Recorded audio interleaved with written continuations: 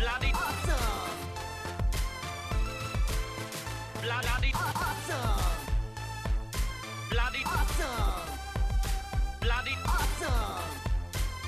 Bloody awesome! Good morning, afternoon or evening, wherever you are in the world, and welcome to the Bloody Awesome Movie Podcast, Bampocalypse Now. My name is Matt Hudson.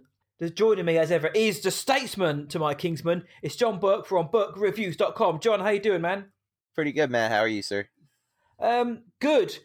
Saying off air that the isolation and quarantine is starting to drive me a bit, not quite loopy, not quite Jack Nicholson in The Shining, but this is coming to the end of week 2 now of quarantine in the United Kingdom, and it's eerie, man. It's just strange. It's tough. It's good to spend time with the family though, but I also miss going out, working, seeing friends, seeing extended family. But one of the good things about quarantine is getting to watch as many films as we want, hence why we're doing these shows. But before that, how are you doing? About the same. We are on the opposite side. We are just starting our official 30-day lockdown. We've been on kind of lockdown for a couple of weeks now, but it was a little more casual, but a lot of stuff was already closed, so it's not a significant change. It just feels more official now. Our schools have been closed. A lot of businesses, non-essential businesses, have been mostly closed. But I think starting Friday, everything will be closed. In fact, my local card comic shop that I attend frequently, he just messaged. We have a Discord group with our area.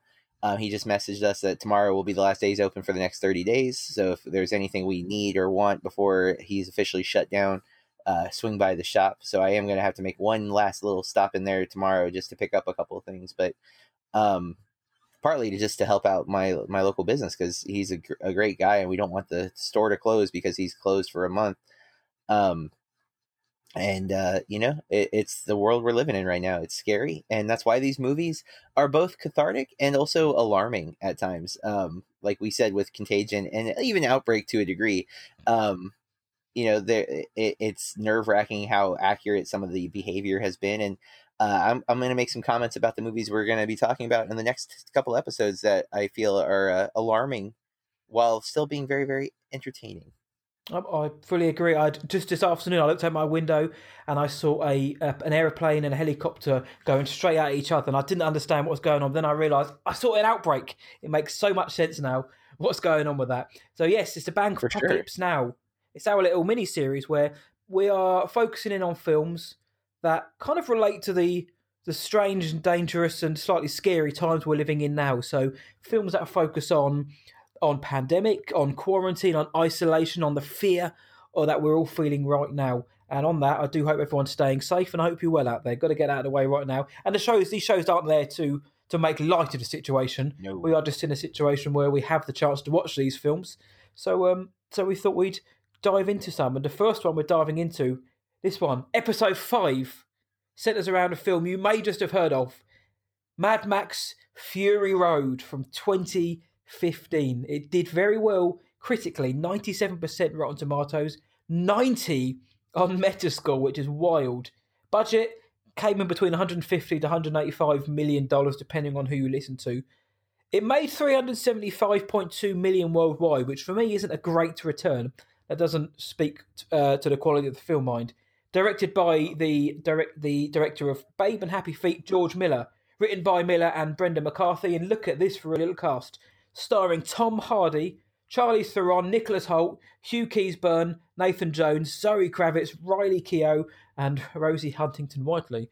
And before we jump into discussion about the film, which we will say is going to be a lot more spoiler heavy than you're probably used to on the main episode of the Bloody Awesome Movie Podcast, just because these are more candid discussions. But if you want to watch it in the UK, it's on Amazon Prime, and also it's showing on Sky Cinema on cable and satellite, an awful lot. And for our US listeners, where can they find this one, JB? It's currently not streaming with any subscription, which is kind of lame, but you can get it on anywhere you can rent or buy digital movies. So Amazon, iTunes, Vudu, etc., Google Play, wherever. You can buy it, rent it. I would say buy it. I bought the Black and Chrome edition for this viewing because I had seen the original version at least 3 times, and I was like, I've really wanted to check out the Black and Chrome, and I found that was on sale on Prime, I think for $7.99 right now, and it links up with Movies Anywhere. So if you have Movies Anywhere, it will appear on iTunes and all your other stuff when you buy it there. So I really wanted the Black and Chrome. The regular version I think was going for about 10. Which is more than worth it. This movie is one that I almost skipped when it came out in theaters. I was just like, stupid action movie. I wasn't a fan of any of the other Mad Max movies. I never really watched them at the time. And my friend, an editor at Burke Reviews, David, was like, hey, let's go see it in 3D. I'm like, I guess. And then I walked out like mind blown. Yeah, it was one of the last 3D movies I think I saw in the theater. And man, I was so impressed by that movie. I walked out just floored. I'm like, this is what an action movie is supposed to feel like. And I've been a fan of that since, and I actually did. I started Burke Reviews not long after I saw this, and I made it a priority to watch the original trilogy in the first like 6 months. So I watched Mad Max 2, The Road Warrior. It's usually just called The Road Warrior, depending on where you're looking, and then Beyond Thunderdome, which is the worst of the 4. Let's be real, but it has moments, but. I had not realized until this viewing though that Riley Keough was one of the breeders, if you will, and she's an actress I've become a really big fan of. She's amazing in Logan Lucky. I think probably my favorite part of Logan Lucky, honestly. Adam Driver's great too, but she is. Yeah, oh god, yeah, Daniel Craig. She is in Honey. Not Honey Boy. What's the other Shia LaBeouf with Honey in it? American Honey. She's really good in that movie. She's in Jeremy Saulnier's the Netflix original. I can't think of what it's called. Something dark. No, I can't think of what it's called. She was in Under the Silver Lake with oh really with, Andrew Garfield. She's probably the best part of that film. I need to see that. It's okay. Yeah, I've heard very not so great things, and that's why I haven't watched it yet. But it's on Prime. I haven't made the effort, but I like her a lot, though. I think she's a really good actress, and I was excited when I realized who she was in this. And then Zoe Kravitz, same thing. She's really become an actress that I am trusting with her roles. Like she's excellent in the Hulu High Fidelity series. So kind of seeing them getting their start, and I think this was when I became aware of Nicholas Hoult. I'd seen him in some other stuff, but I had not seen About a Boy, which is where he really his breakout performance. Yeah. But I've become a big fan of his, and obviously Charlize and Tom are amazing. Like they're just outstanding, and they really dominate this movie in a great way. Their characters are awesome. Yeah, because it's called Mad Max, and if you've seen the other films, you'll know that the films don't always center on Max himself, and this is just as much Charlize Theron's film as Furiosa as it is Max. In fact, maybe even more. She's fantastic in this film, and I mean the film itself. If the pandemic gets worse, is this how we're going to end up? Because I've seen people fighting over worse than this in the last few weeks. Toilet roll, bread, soap. When the chips are down, some people turn into absolute freaks. So, in terms of actually how people behave, I'm seeing it already. Like they obviously in this film, Fury Road, civilization screwed after wars and the destruction of resources. Humanity has to basically survive, as Max usually does. He just needs to survive. He needs fuel. He needs resources. That's one of the main themes behind Fury Road is simply survival. Yeah. But with Charlize Theron, you get the feminist angle, and no, that's not a dirty word for some people out there. It's fantastic. And the Vuvalini are just as great in this, and the wives of Immortan Joe's wives. Immortan Joe is wicked in this film. I love the character design of Immortan Joe. That's Hugh Keys-Byrne's character. I think he looks great. I think he sounds great. I think he has that. He looks terrifying as he's the ruler of the wastelands, basically. But Fury Road, man, I thought this movie was awesome. And I have been saying there's so many of the other bloody awesome movie podcast episodes and main shows when it comes to action films that I just want an action film to not feel so like generic and plastic. I mean, see something like Anna from last year. It's just been there, seen it, done it. Atomic Blonde had moments, but it still didn't grab me. And even they're like spy action thriller films. But in terms of action, this is probably one of the best, if not the best action film for the last 10 years. And it's constantly named as the best movie of the last year. A lot of critics put it down as their favourite movie of the 2010s, just like hands down. You wouldn't think that from the amount of money it took in, but critically it did well. But as for the film, it's like balls out action, but it's much more than that. It's a rare breed of action film. It has depth. The characters are great. There's emotion in it. Everybody in the film feels vital. They feel desperate. It's heightened. Everything about it looks, over the top, but that it's meant to, and it looks incredible. Like the cinematography is wild in this, and like some of the stuff George Miller throws in, like obviously the image of the guy chained to the truck playing his guitar with fire coming out at the end of it. It just looks bonkers, but it looks great. And I mean, the film was nominated for 10 Oscars. An action film, 10 Oscars. It won 6: film editing, production design, costume design, makeup, hairstyling, sound mixing, and sound editing. Get this, it was nominated for Best Picture and Best Director as well, plus cinematography and visual effects for an action film. And again, it is more than just an action film, but to be nominated for every big award going speaks volumes for this film. And it's a film which I, like you, wasn't particularly enamoured by, because I'd seen, oddly enough, the first and third Mad Max films beforehand, and I wasn't bothered by them particularly. They were just films that would be on at about 11 o'clock in the evening on terrestrial television over here, and you might put them on in the background, or you'd heard the title of Mad Max. So the idea that they were bringing him back, I was like, fine, I'm not going to go and rush out to see it, because I didn't even know if it was a reboot, a remake, if it was playing into like the film somehow. Apparently it's set after Thunderdome, but other people say it's set between 1 and 2. I don't know. But when I went to see this, like you, I didn't see it in 3D, but I came out and my mind was blown. And I too have now seen it in the black and chrome edition, and bloody hell does that look good. That really, really, really does look good, because in its standard format, it's colourful, bombastic, it's flamboyant. Black and chrome stripped back, it's just as good, if not better, I think. So if you get a chance to see it, guys, check it in that format.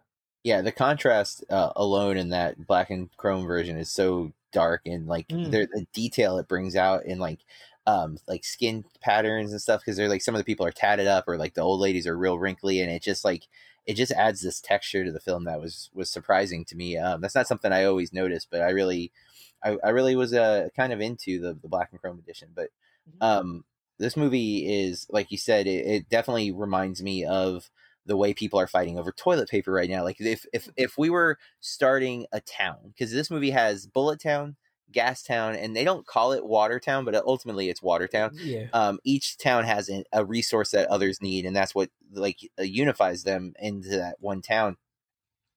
Right now we have Toilet Paper Town, like the man with the most paper rules, and it is. That's kind of sad. But it sounds like a joke, but it's true. Yeah, it really is. I mean, apparently, it's not what I would have expected to be the first thing to sell out, but paper products went real fast everywhere, and we represent that on our graphic too. We have the toilet paper fort that we built up, and yeah, that's one of the things about this film. I actually love the leaders of each town, how they're gross, they're gluttons, they're like these fascist, they feel like political cartoon fascist depictions, of like these exaggerated like gluts, like they're fat, his nipples are pierced, but they're like, he's wearing a tuxedo, but there's holes cut out around his nipples. And Immortan Joe has these wives that he keeps locked up for himself in a vault that he breeds, and that's sick, and they're all models, aren't they, in real life? Yes, they are. They're all like super model level actresses, and depiction of like perfection in this kind of post-apocalyptic world. You've got these almost like angelic women there. Mm-hmm.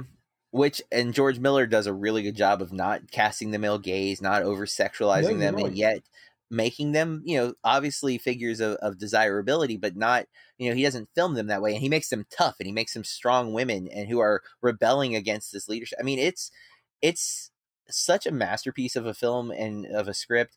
My favorite movie related podcast that is not one I'm on is the Blank Check podcast that I will talk about consistently. And by coincidence, this week they started their George Miller exploration with the first Mad Max. And like I didn't know he's an academic. He wasn't going to be a filmmaker at first. It was something he kind of fell into, and he approaches it very academically and clinically, and it shows in his style and his effort.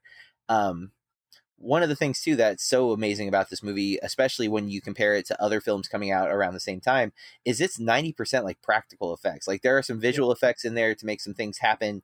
But ultimately, like they made these cars, and these people are actually like Cirque du Soleil performers doing like these crazy stunts on these poles on moving vehicles. Like this movie getting made is insane. Like it probably should not have been allowed to be made based on like safety features and things like that. And yet it happened, and we get this masterpiece as a result. Not saying every movie has to be like this, but man, when you have this and you see it and it plays through and you watch it multiple times and every time you're impressed. And again, it is like plot wise, it's very simple. It's like, we're going to go from A to B. B wasn't what we thought it was. Let's go back to A. And that's like all there really is.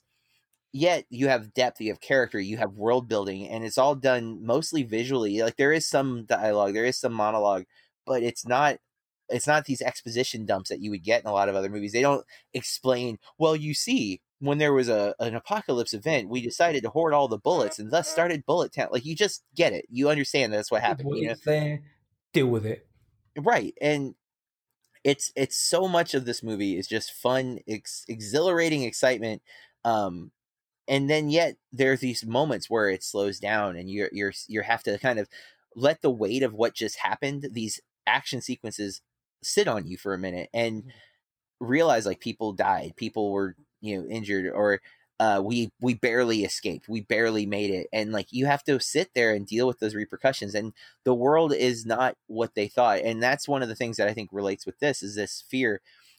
We said this is a little spoilery, so Furiosa's taking the breeders, she's rescuing them, she's breaking them free from a Morton Joe, and she's taking them to her home where she was once kidnapped. And it's the Green Place. It's this idea that there's this like a utopia or a oasis in the middle of the apocalypse that she's going to take them to, and she finally finds some people. She finds people that were from her tribe or her group or whatever we want to call it, and she finds out that that's no longer a thing. You drove through it. It's the swamp. It's the bog. Yeah. And she's shattered because everything she had been, looking forward to turns out wasn't there. And that's, I think, the fear a lot of us have right now, is that we don't know what the world's going to look like when we come out of this. I think most of us are expecting to come out of this, but what's going to be left when we get there? Is there going to be a green place, or is it going to be a shattered wasteland? And that's where this movie really like hit hard for me this viewing, is that fear of, will we have that place to escape to once this is all said and done? And I hope so. I want to be optimistic, but the world is so uncertain right now. We're in a state of flux that we have never lived through. The world itself has experienced this multiple times, but not in our generation, not in our lifespan. And so it is this level of fear and paranoia that I never felt watching this movie before, but definitely felt this time around. It's funny how events going on in the world, like real events, can suddenly heighten what you're watching in fiction. Whether or not the film was good, and in this case it is very good, but like you say, you can watch it and think, do you know what I mean? Even though it is heightened and it's extravagant and overblown, what they're actually doing is, not a million miles away from what could be happening now. Like we say, we've got people who are fighting over resources. Here they literally are fighting, but in this real world, we've got people fighting for resources. And you bet your ass that if it came to it, there would be people holed up in certain little towns and their own little areas, hoarding their own little bits. We've seen it already with things like toilet paper and stuff like that, or people fighting over small like bars of soap. Like when it comes to it, people will hate each other, as Heath Ledger's Joker said, as all the memes have gone on about. And I've mentioned the visuals of this film. Visually, I think it looks great. I've said that again. A lot of it, a few shots evoked John Ford, who we mentioned on the last episode of Movie Astrology. But there's a very sort of Western feel to this, and the DOP for this film is now retired as John Seal. He came out of retirement for this film. Oh, wow. And his actual CV it's not bad at all. Things like Witness, Gorillas in the Mist, Dead Poet Society, The Hitcher, going down the English Patient, Harry Potter and the Philosopher's Stone or the Sorcerer's Stone, Cold Mountain, Poseidon, Prince of Persia, The Tourist, and this was actually his final film. It's such a beautiful looking film for such a cathartic, wild film. It also looks beautiful, and it's even in those quieter moments as well. It just looks incredible, and the black and chrome, like JB said, it doesn't actually take away from the effect of the film. If anything, it actually adds to it. It adds a bit more pathos to those scenes and adds a bit more real world or grittiness to it. Take the colour away, but replace it with very lovingly crafted black and chrome, because they haven't literally just gone onto a video editing software and just pressed black and white or decolorizer. That you can tell that they've worked through each scene to bring out all the black, to make the blacks as dark as they can, and to really heighten the detail. So, like I say, check it out in that format. But it looks great. Everything about this film is really good, and me and John, we don't try to find faults in films, but that's just what we do. Our eyes and our brains all could sometimes think, well, that wasn't that good, or when watching a film, could have done without that. But to be honest, for a film that's 2 hours long, there's not an awful lot in this film, if anything, that I actually didn't like in this film. Do you know what I mean? I generally think this is a great film. There's some great, obviously the car chase is the bulk of the action in this movie, but there are some hand-to-hand fight sequences that are really well choreographed and expertly edited. There's this really cool kind of inside the head of Max recurring element. He can't let go of the things he failed, basically, or at least he thinks he failed, and I love how they utilize that throughout the film. The costuming is horrifying, but really innovative and cool. And yeah, it's just, there's everything about this film is amazing. And one of the things I think maybe gets overlooked because the visuals are so strong, but there's some really quotable lines in this movie. What a lovely day is a phrase that I have said so many times after seeing this movie, and witness me is actually an expression that I've jokingly said if I'm doing something I'm afraid to do. I don't want to deal with this insect. I look at my friends, witness me, as I kill the spider. Those are things that in this movie I just find really fun to kind of pull back and quote. And Charlize Theron, who is an actress that I adore, I really think she's easily one of my top 5.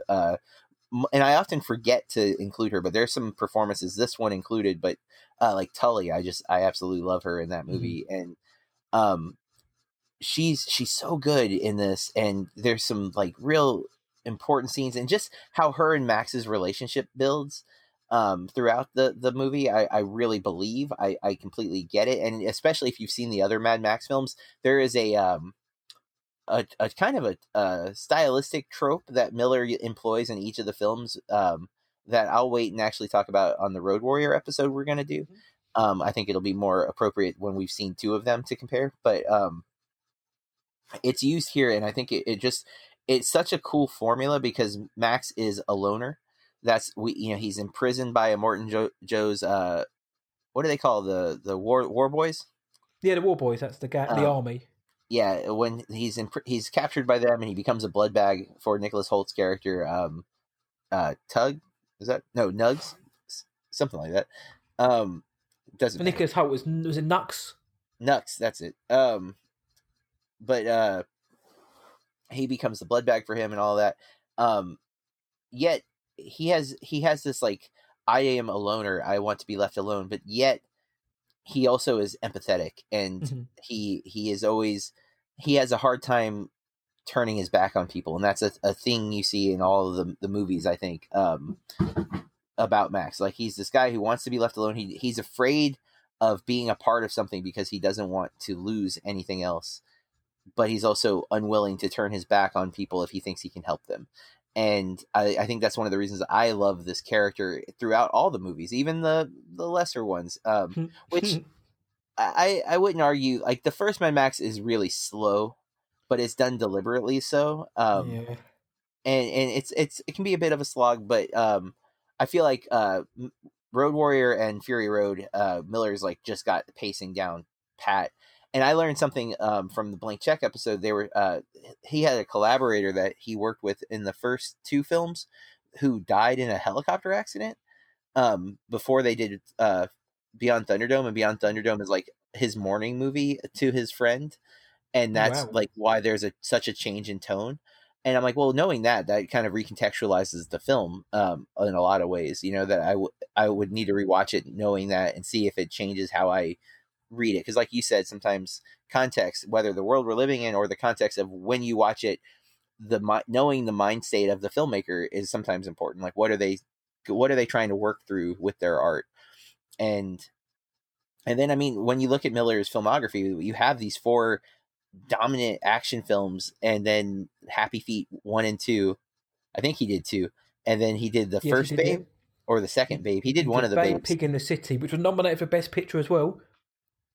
Yeah, he's a weird filmmaker who has this, kind of interesting talent for like story and visual presentation. Babe, Pig in City was 1998, and then he has a huge gap though between. That's what's also crazy about his filmography. Which should note, he also did the Witches of Eastwick, which I saw as a kid. Yes. Which is a weird movie, and then I never saw Lorenzo's Oil, but it's a movie I've heard of. Got nominated for Best Original Screenplay for that. Yeah, so and then he's got the 3 kids movies, and then Fury Road, and we're supposedly going to get either another Mad Max movie, or I've heard talk of a Furiosa TV series. I've heard that. And have you heard the rumor for casting? Yeah, Anya Taylor-Joy. Yes. Yeah. I am so on board with her, so I'm like, oh man, okay. Sign me up. Make it happen, please. Yeah, so.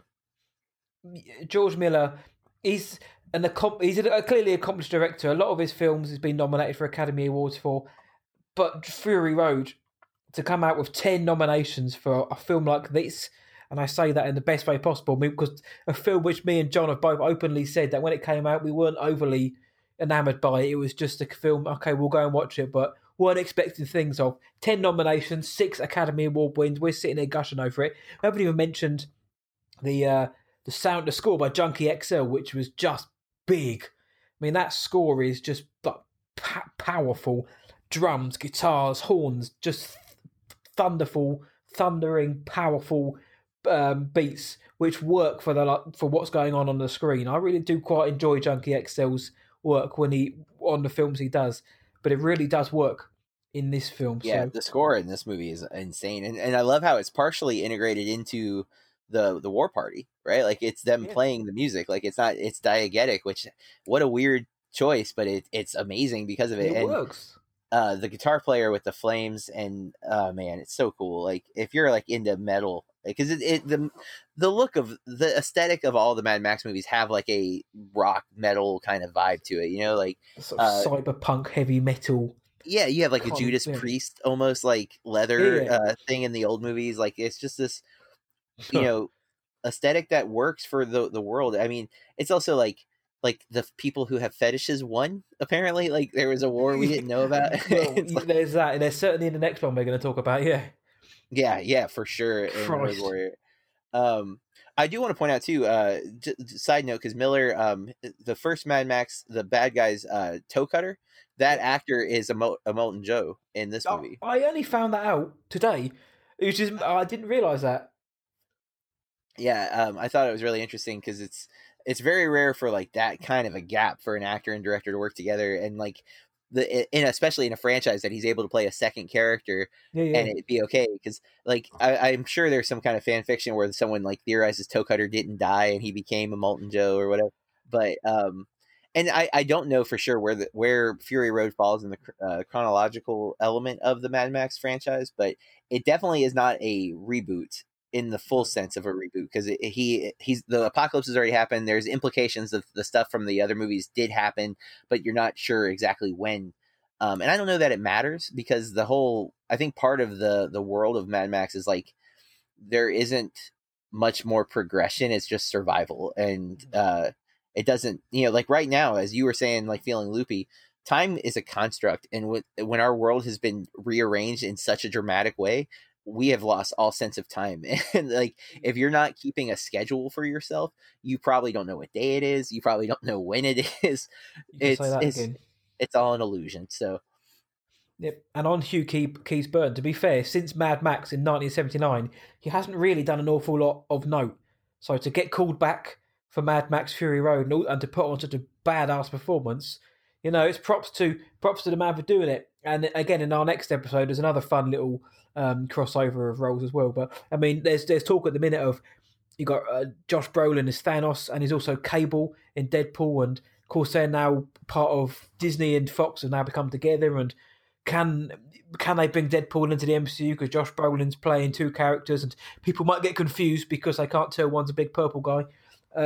So that's actually a thing that's going on now. But obviously, a Hugh Keys-Byrne, he's hidden behind all those prosthetics and that breathing apparatus, and you wouldn't necessarily notice him. And 30 years as well. Yeah, but no, it's pretty cool to have our director bring back somebody who worked with on the seminal film like that, and give him not just a background role, but a key role in this film. Because I'm sure George Miller had faith in his work for this film. But sure. So before we wrap anything up, 2015, Spotlight won Best Picture. This was nominated for Best Picture. What say you? I mean, Spotlight is an excellent movie, and I don't know that it has the rewatchability that Fury Road has for some obvious reasons. But I think Spotlight is definitely, given what the spotlight was pointed at in that movie, I would say it deserves to win, right? Like, it was about some very real world topics that probably needed to be addressed much earlier than it was. So yeah, I think the right movie won.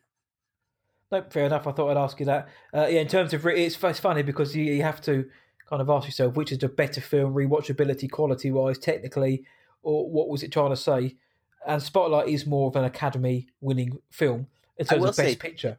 Though, to give Spotlight some credit, they have scenes of people researching on like computers and in the libraries that are made to feel like action sequences, and I was impressed by that. To feel like intense, like action type vibes from like people looking at a computer screen or looking through books. Very few movies have accomplished that. In fact, Dark Waters from last year did that again, and it's rare to get, like, because those scenes can be really boring, and I get why they're necessities for like journalistic films, but man, they really knocked them out in Spotlight and in Dark Waters. But so, if you're going to compare action, but it is about priests molesting children ultimately, so I don't know how many times you want to sit through that story. Really. It's very like upsetting and troubling. Where like Fury Road, it's an upsetting premise, but it's fictional. It feels distant. It feels a little more close to home right now, but normally it's not something that you're like looking at your window going, are we going to be okay? Am I going to be Mad Max, or am I going to be am I going to be one of the breakers? I'd be Nux probably. But no, it's a hell of a ride though whilst it's on. So that's Mad Max Fury Road. So have you got any more to add to discussion to that on that one, buddy? Nope. I think it's time to wrap up. I'm going to wrap up. I'm going to say it. If you would love to follow us on social media, you can follow the Bloody Awesome Movie Podcast on Instagram at Bloody Awesome Movie Pod. And Matt, we're on Twitter at BAMP _podcast. Twitter at BAMP_podcast. And then me personally, you can find at BurkeReviews.com and at BurkeReviews on Twitter, Instagram, and Letterboxd, where I encourage you, if you're a movie fan, that you utilize Letterboxd. It's an awesome social media site. They are not sponsors, although I really think they should be, because I have done so much for that website. But, I love using it. It's a great way of keeping track of what I'm watching, what I want to watch, and I love seeing what other people are watching. So if you make an account, follow me, I will probably follow you back. I tend to do that. Matt, what about you? Where can they find you on the web? You can find me whatIwatchtonight.co.uk, What I Watched Tonight on Twitter and Instagram, on Facebook, but not quite so prevalent on there. Also on Letterboxd, just search for WIWT or What I Watched Tonight, and you'll find me on there. And just as John said, firstly, yes, sponsor us. It would be great. But also the website itself, on a more serious note, is actually boss. It's a really great website for collating all the movies you've seen across the years. Got a great diary and all the reviews, and you can follow other people, and there's like critics on there as well. So really good place for movie fans to come together and just basically check out what we've all been watching. You can make lists and check it out. But yeah, what I watched tonight, book reviews, you're not going to go wrong, guys. And I think that is it for this episode. We'll be back with another Apocalypse Now episode. Plus, we are going to be recording our Bloody Awesome Movie podcast for the month of March here soon. So be on the lookout for that. It's a little different because they closed theaters on us, so we've limited what we can watch. But it may be more of a streaming episode, but we did get out in the early parts of March as well. So yeah, keep your eyes out for that. But that's that for this episode of the band Apocalypse Now. Always struggle to say that. Episode 5. So until the next episode, from me, it's most definitely see ya and keep it bloody awesome. And from John, keep watching movies. Blood, blood, blood, blood, bloody, blood, blood, blood, blood, bloody.